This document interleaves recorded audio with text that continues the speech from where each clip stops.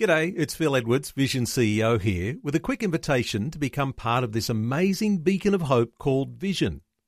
Together we can put our love into action to help people of all kinds build or rebuild their lives on the truth of God. Please consider the part you can play during our upcoming Visionathon appeal, remembering that it's your support that makes Vision possible, including this podcast. 2020, bringing a biblical perspective on life, culture and current events. Weekdays on UCB's Vision Radio Network. Find out more at vision.org.au. Well, if you're in one of the states that's been suffering from drought, you'd be interested in our next guest. We want to talk about the weather, but from the perspective of a long-range weather forecaster. So many people throughout Western Queensland and in Western New South Wales who are suffering dreadfully dry drought conditions.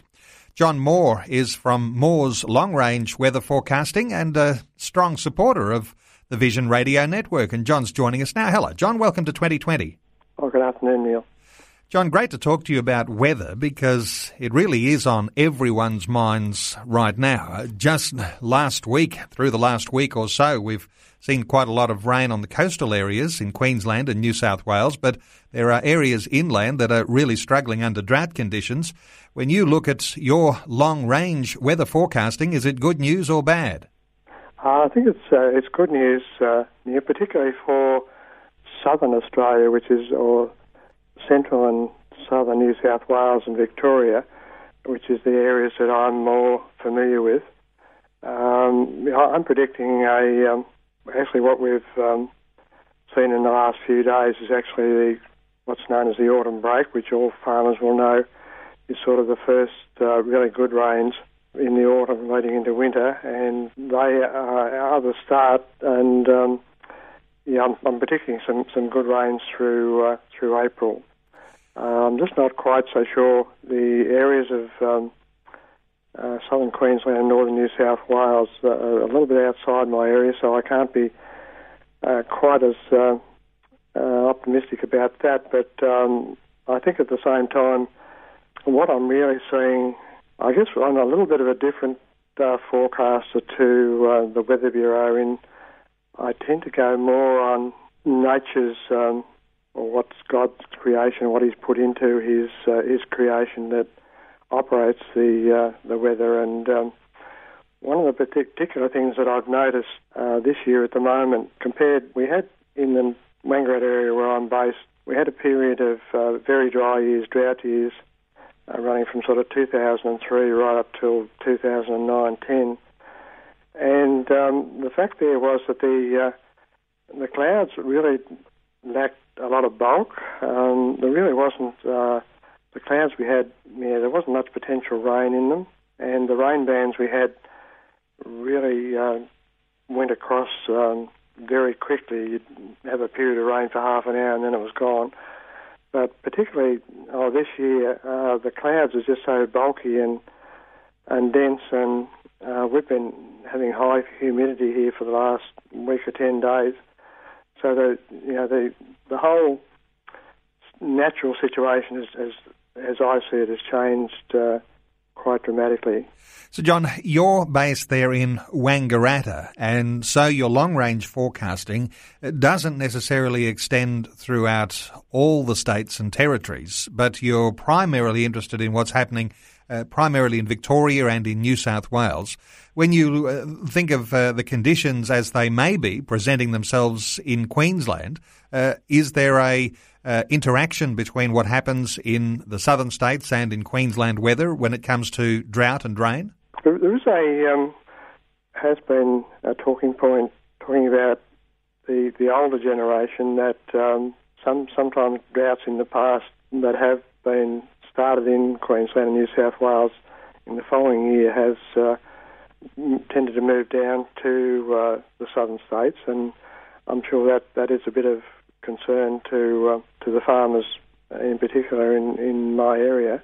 Just I guess the difficult situation is that we've really got two weather patterns in Australia. We've got the wet and dry season in the north of Australia, which sort of runs through from the wet sort of starts in perhaps November, December, and runs through to March, April, and then you have the dry period from March, April back through to the November period. Whereas in the southern states, we operate more on a winter weather pattern where our main weather can start in March, April, and then go through to November. Through the summer periods, we get periods of uncertain rainfall. It's very difficult to predict in that there's quite a large amount of moisture cyclones in the north of Australia during the wet season, and then areas of moisture break off and come down through, a lot of times down through Alice Springs, or a little bit west of Alice Springs, and then across New South Wales and Victoria, sometimes down as far as Tasmania, and we can get some very heavy unexpected falls, but sometimes in early November and then later on in January and February. John, when you're making predictions about the weather, there are differences in the way that you make a prediction to people perhaps at the Bureau of Meteorology. What's the difference, and what makes a long-range weather forecast so important? Well, the difference is that I start off from being a Christian and believe that the world was created to a whole lot of patterns and systems, and it's not just an accident, and things don't happen at random. And God put into these systems different pressures or objects that affect that, and one is the sun, which creates our seasons, and therefore, with our seasons, if we didn't have cooler weather, then it's a time for planting through the winter, and then you have the warmer weather, which in the spring, and then you need the hot weather for the harvest. So that provides that. Then there's the moon that also it affects our oceans and our tides, and I also think it has a similar effect on moisture currents that are circulating above the Earth. And John, you also predict snow. Is it looking like, in general, a good snow season ahead? Yes, it is, Neil. The skiers will be excited. I'm expecting some unusually heavy falls in May, which is a little bit unusual. So by the Queen's Birthday weekend in June, I think there should be quite skiable snow at the resorts. And it's tied in with I'm predicting a good rainfall year for New South Wales, southern New South Wales and Victoria, and that ties in together. You've got lots of moisture around, you've got good opportunity for snow. It's just the temperature's just the further requirements. You just need that cold temperature to create the snow. And John, I'll point people to your website too, because people can get a hold of some weather updates from the long-range weather forecasting method. And you're also very open and proud about your Christian faith. You've got a book which is on offer there, which is about What Have You Chosen? And certainly note too that you've got a link there for our website for vision.org.au.